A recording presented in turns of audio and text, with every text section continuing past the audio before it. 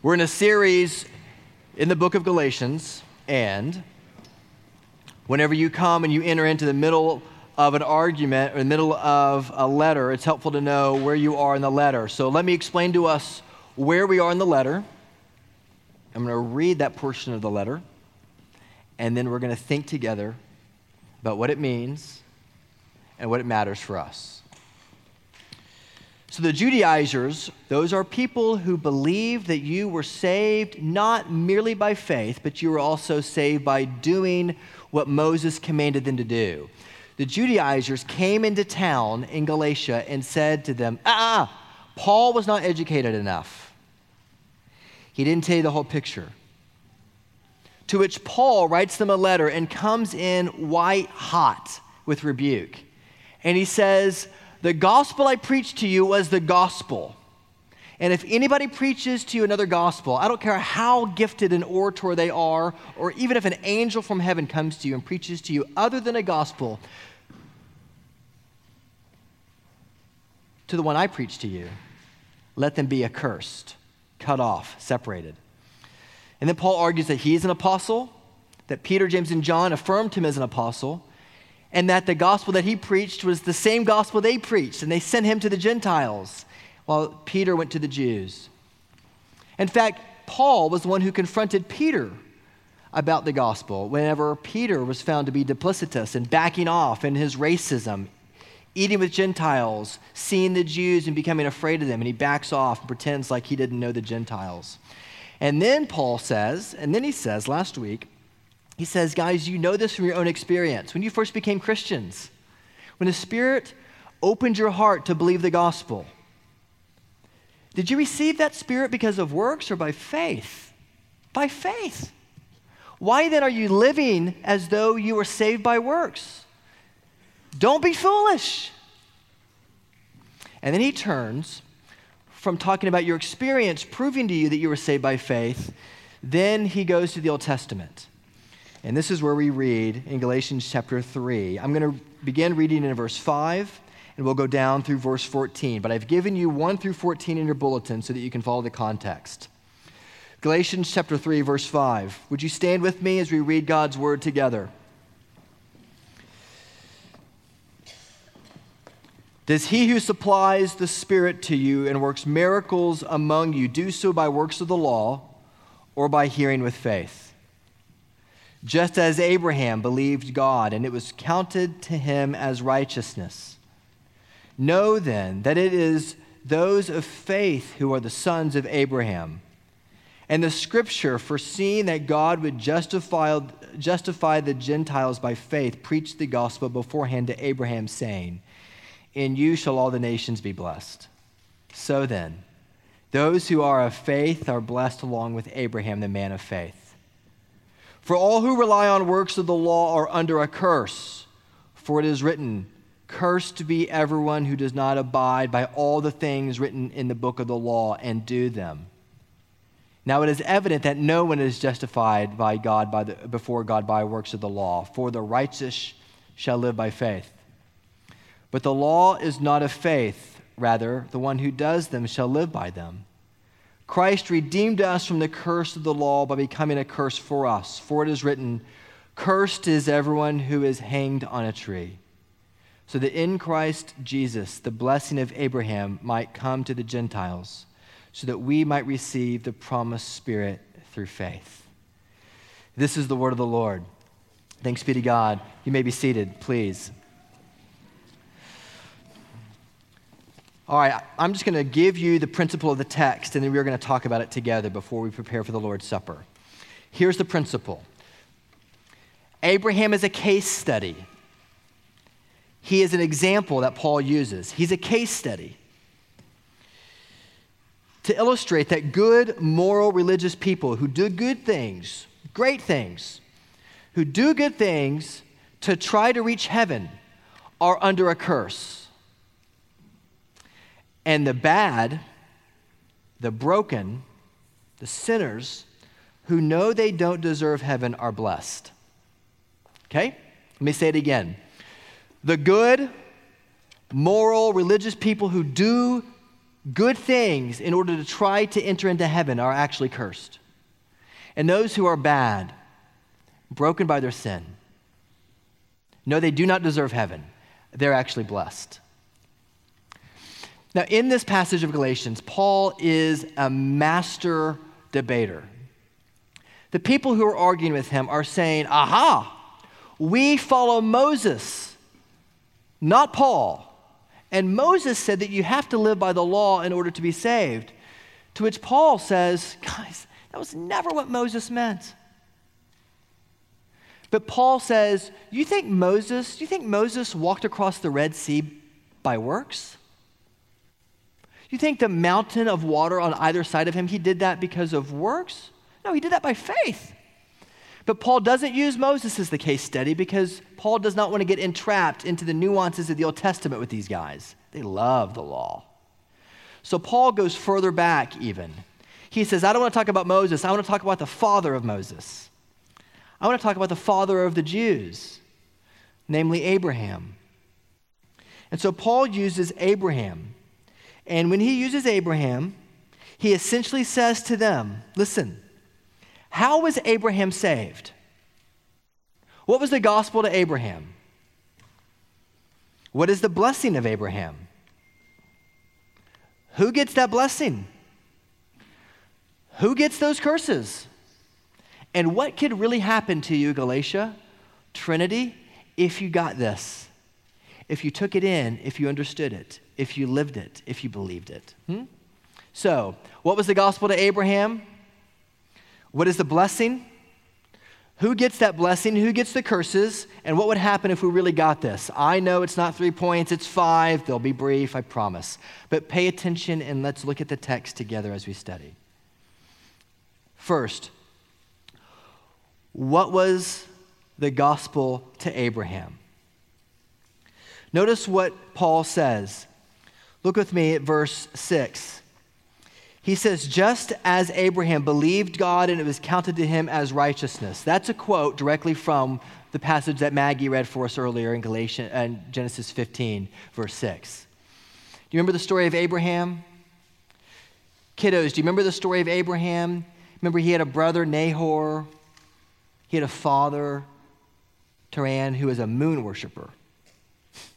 Not exactly a Christian, I would say. He was a pagan moon worshiper. And God said to Abraham, Abraham, yes, Lord? Look up in the sky.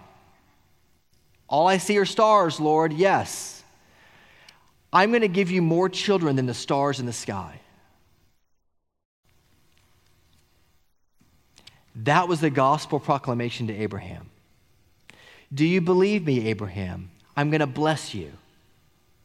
I'm going to give you a posterity that is greater than anything you could imagine. And Abraham, at that moment, what did he do? He believed. He believed God at his word. That was the promise to Abraham. What did it contain? It contained a promise. I will give you more children than there are stars in the sky. There it was. That was the promise. What did Abraham do? He didn't work for it. He didn't go get circumcised. He didn't obey the law. Those two things didn't even exist then. He believed. And then what happened as a result? God's view of Abraham changed instantaneously at that moment. Now, did Abraham become a more holy, righteous, moral person at that moment? Did he? No. At that moment, the only thing different about Abraham was Abraham, son of a moon worshiper, pagan. 2, a change of view.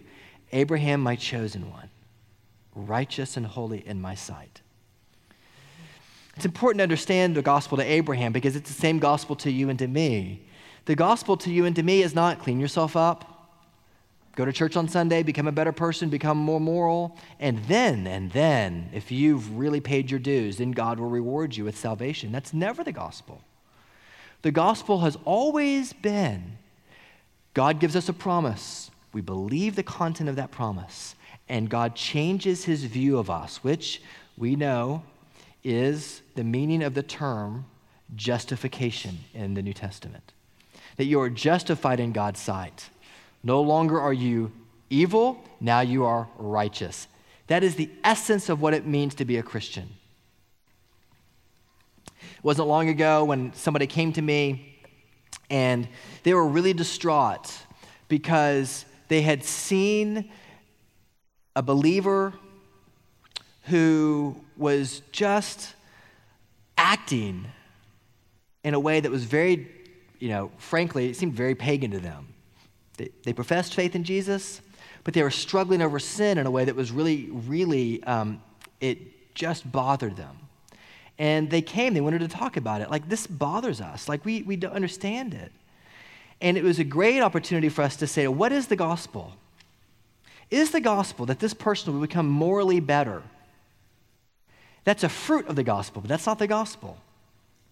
The gospel is that the Lord has changed their view of that person because of their faith. That's the heart of the gospel.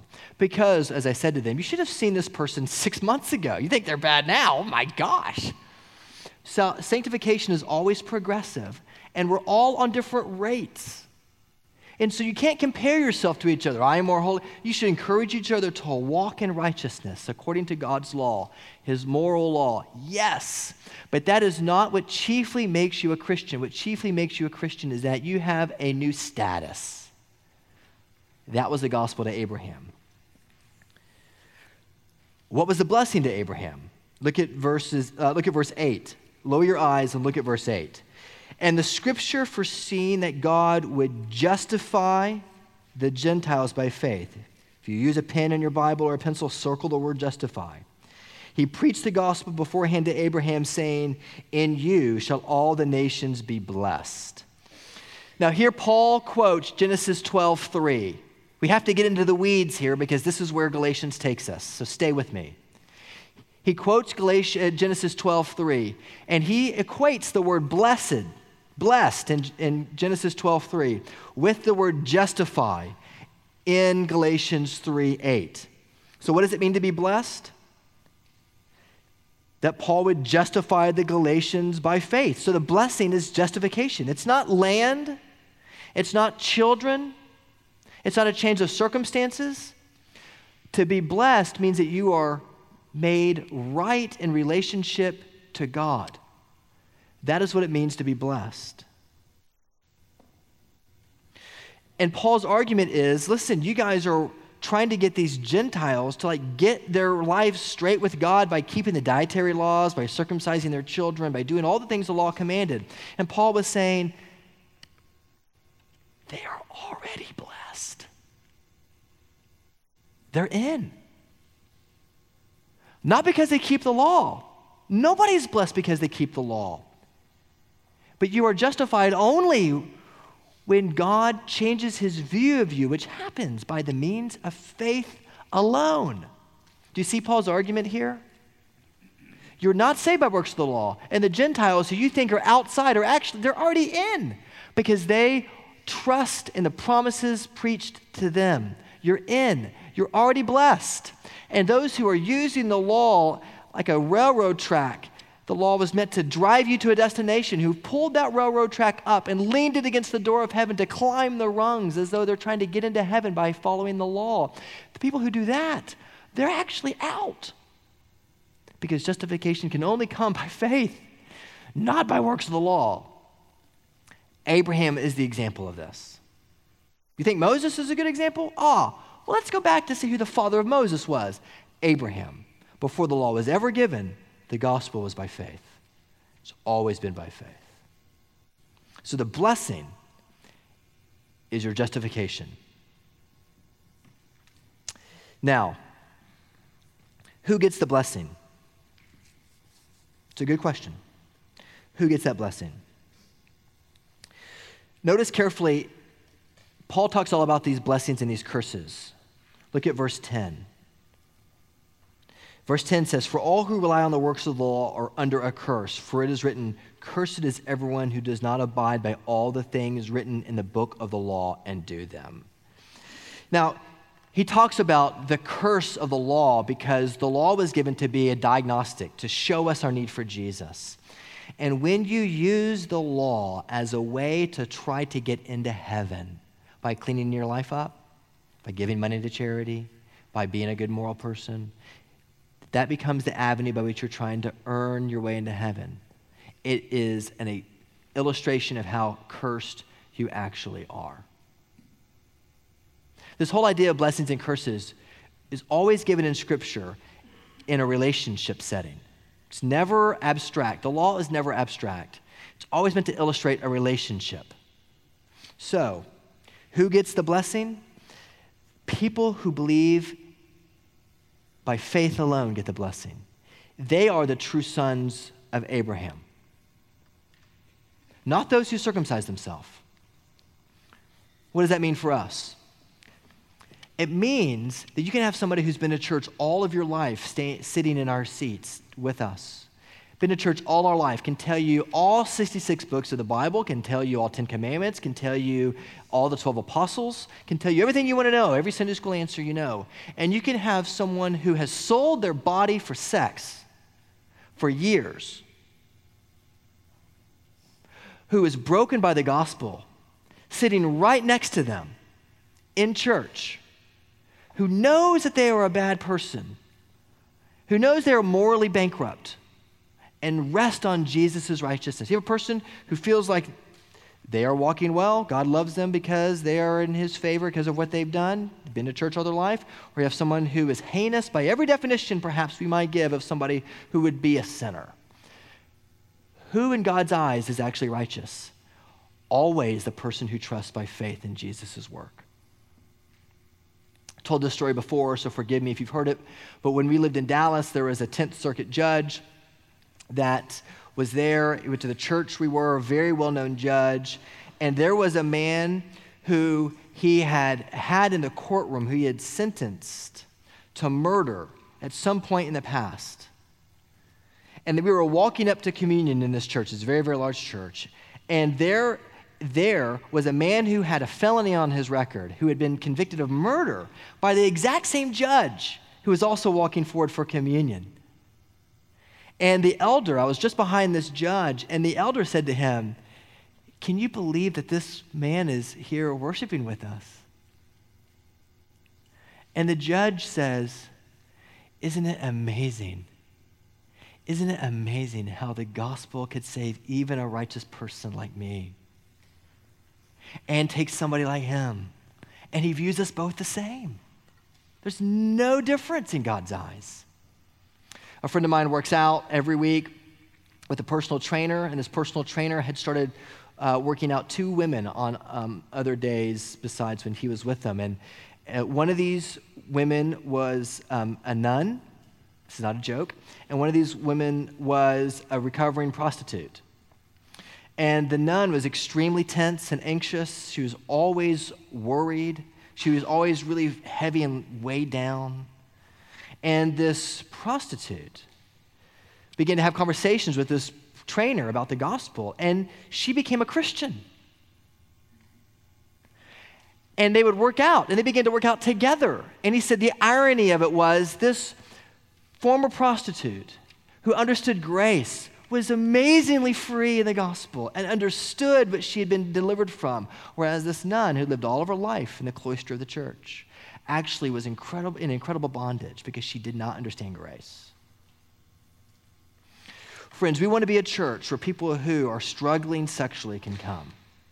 We want to be a church where people who are struggling with sin can come, where we can admit that every single one of us struggle with sin, that in fact is a healthy sign of your sanctification, that you can admit that you're broken. In fact, the worst thing that you can say is that you've got your life all together.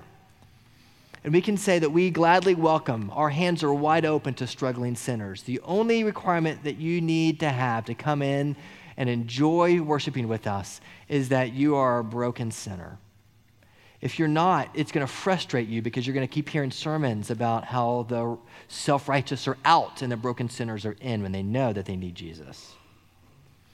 Who are the true sons of Abraham? Are they those who are descendants from Abraham by physical descent? No. Paul argues in Galatians chapter 3, 10 to 14, that they are those who trust in God's promises by faith, who are his spiritual descendants. And that means that you and I are included in that as well. So, the gospel to Abraham, What is the blessing? It's our justification. What about all these curses? Those who trust in Christ's finished work alone receive the blessing. Those who use the law as some kind of step measure to earn God's favor are under the curse of the law. Who gets the blessing? Those who trust in him. Who gets the curses? Those who refuse to trust in him and keep leaning on their own works. Whenever a couple comes to me and Lauren who are dating, they'll come to us and say, hey, we've been dating for a while. We're thinking about getting married. And we always have the same line for them. We always say, you should go to dinner with 3 couples. If you've ever been through premarital counseling with me, you guys know this. You've heard this before. You go to dinner with 3 couples. You go find someone who is newly married. You find somebody who has children. And you find somebody who's an empty nester. And you can use us, if you want to, as an excuse. But you ask them every question you can think of about their life and their marriage and the way they do their marriage and the way that it operates. Just go have fun. Go ask questions. And so, to illustrate the idea that a covenant is always relational, like a marriage covenant is always relational. Imagine that if this young couple comes back to us and says, we've watched these 3 couples. We've learned from them. And now they turn toward each other and they say, and now, honey, I want you to know, I want to share with you 3 things that are really, really important to me. So they say, first one is that I want to have 4 or 5 kids. I want to have a big family. To which the other person says, now I hear that, I hear what you're saying, but I don't want kids. I don't want children. I want to be free. I want to be able to not be pinned down by children. I want to be able to go and serve and work and contribute my time to other places. I don't want to have kids. Now, honey, I work and you work. We're going to make a lot of money together. I want to give our money away. I want to really be generous with our money. Like, I want to live way below our means. To which the other person says, now, I don't know about that. I mean, we're going to make a lot of money, so let's spend it. Like, I want to have 2 or maybe 3 houses. I want to have a lake house. I want to have a ski lodge, and then maybe I can buy a ranch. And it's important to me to have those things. In fact, I'm willing to go into debt if necessary in order to afford it. Now, honey, one more thing. I really, really want our kids to be in good schools, so I want to live in the suburbs. I want to have a bigger house. I want to have more land. No. That's fine with you, but I'm living downtown Tulsa. I want a loft. I want a high rise. Now, they say to each other, now that we've gotten all that out of the way, he gets down on one knee and he says, honey, will you marry me? To which she obviously says, no, of course not. Why? Because every relationship has rules and has covenants. Every relationship you've ever had has rules and has covenants. You have rules relative to the way that you operate as a citizen of the U.S. You have rules in relationship to your own marriage if you're married. Listen, you can't just go trample on your spouse. There are rules. You can't just go live however you want to. There are rules. You break the rules. You break the covenant, right? That's true. Now, you can get trampled over. Like you can just say, well, whatever happens, I'm going to keep the covenant. You can do that. You know what that's called? It's called codependency. And there's a lot of it. What Paul is saying here is, guys, the law must be kept. And the only way that it was kept was Jesus, verse 13, was the cross. The only way that it could have possibly been kept was that Jesus became the curse for us. That though we broke that covenant, Jesus was not just our example. He was not just somebody who suffered the punishment for our sin, but Jesus took our place. He was a substitute for us. And John Stott wrote an entire book on Galatians 3:13. Christ redeemed us from the curse of the law by becoming a curse for us. For it is written, cursed is everyone who is hanged on a tree. So that in Christ Jesus, the blessing of Abraham might come to the Gentiles so that we might receive the promised Spirit through faith. listen, if you have somebody who's an acquaintance of you who says to you, I'm cutting you off, I'm no longer going to be a friend with you, like that stings. Nobody likes that. If you have a friend of yours who says that, who says, we're done, no more, I'm cutting you off, now that hurts. What if it was your best friend? What if it was your spouse? Nobody could hurt me more if they said I cut you off than if Lauren were to say that to me. Why? Because she's my best friend. Now, what happened on the cross? Jesus and his Father were infinitely closer than anything you can imagine. For all eternity, they had been close. And you know how Jesus always referred to his Father? Always and everywhere, he refers to him how? As my Father, Abba, Daddy. Except for one time, and where was that one time? It was on the cross. Because on the cross, when it says, what does it mean when it says that Christ redeemed us from the curse of the law by becoming a curse? Not like a curse, not an example for us. He became a curse, which means that at that moment, Jesus cries out, oh, my Father, why have you forsaken me? No, he says, no, oh, my God. Because for the first time in Jesus' life, Jesus experienced the weight of all of your sin and all of mine. And he took the crushing blow of being cursed and cut off. It was worse than you could imagine. Jesus was isolated. He was totally cut off. He was lonely in the misery, which is what C.S. Lewis, by the way, says is hell. The Apostles' Creed says, right, he descended into hell. There he was on the cross, feeling the full weight of hell, isolated completely from his Father's gaze. Lewis says that hell is like a gray town where everybody just gets what they want, and what they want is to be further and further away from everybody else. He actually kind of compares it to a suburb, which is a little depressing. But if the suburb endlessly continued, he said Napoleon, for example. Napoleon was found 15,000 light years away from the city center in a house. And when you go and you visit him, you just see him pacing back and forth, blaming everything in his life that had happened on somebody else, eating himself up, getting what he always wanted, and he's devouring himself. That's hell. Isolation, misery, complete loneliness away from your Father's affection. That's the way Lewis describes it, at least.